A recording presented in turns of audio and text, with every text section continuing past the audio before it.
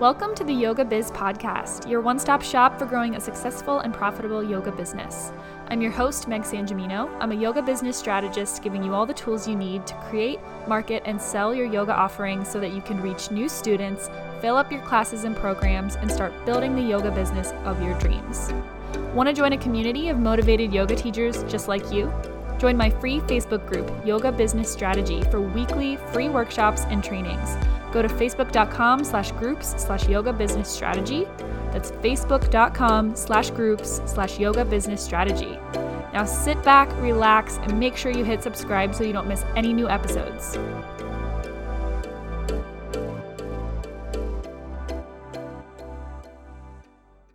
Hey everyone, welcome back to episode 18. I just want to give a big shout out to those of you who have been here from day one.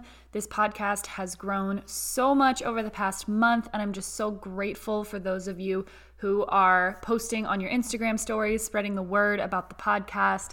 I really appreciate every single one of you. So today we're jumping into how to book consistent private clients online.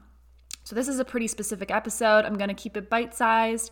If you're not signed up for Private Client Bootcamp kicking off on March 5th, 2021, make sure you head over to the Facebook group Yoga Business Strategy and you get signed up for Private Client Bootcamp. We are going to dive deep into the 3 pillars of booking private clients online that I'm going to touch on today. So number 1, really important and something a lot of yoga teachers overlook when trying to book private clients. Own your superpowers. Stop looking around. Stop looking at other yoga teachers.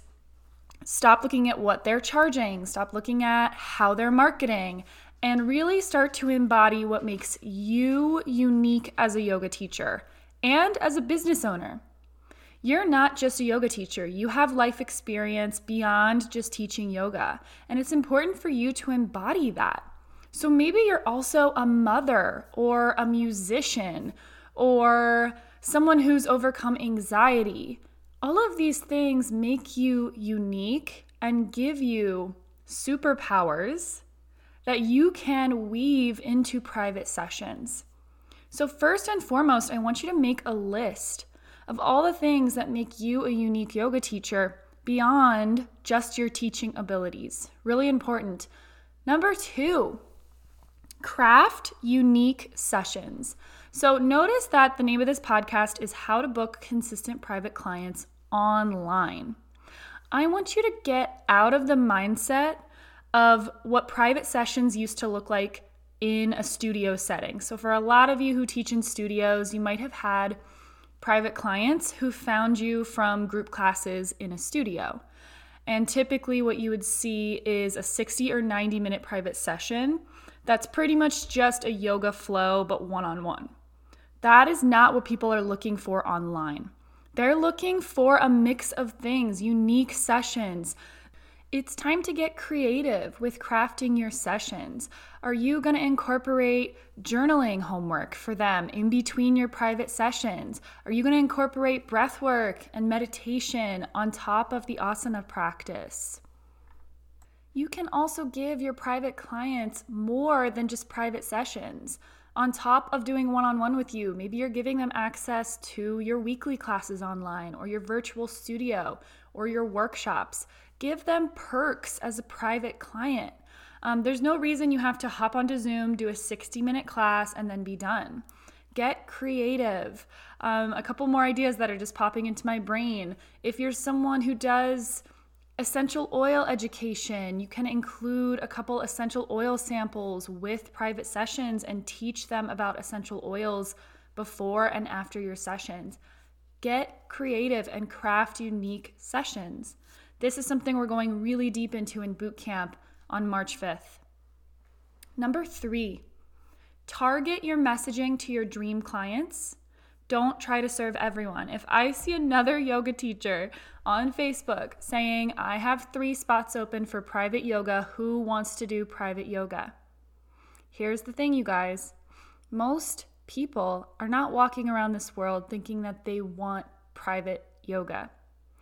Yoga teachers sometimes forget that not everyone did a 200-hour training and is really in tune with the power of yoga. You have to remember, people are walking around this world thinking, I'm stressed about being a new mom. I'm stressed about my corporate job. Working from home is really tough. You have to target your messaging to your dream clients. So it's important you're not just throwing vague private yoga messaging out into the world. You're really, really tailoring it to the people that you really want to work with. When I was teaching private yoga, I tailored my messaging to athletes who struggled with mindfulness and anxiety. And I was very connected to that community because that was me when I was in college. And that meant that some people didn't connect with my messaging, but whenever athletes came across my messages on Facebook, my wording on Instagram, they felt very connected to it. So start to target your messaging. And if you're sitting there thinking, I have absolutely no idea who my dream clients are, I don't have a niche yet, my niche is very vague, go ahead and hop back to episode 6, How to Grow an Engaged Community. We talk very deeply about the importance of having an ideal client and how to attract your ideal client. So that's it for episode 18, How to Book Consistent Private Clients Online. A little summary. Yoga teacher, own your superpowers.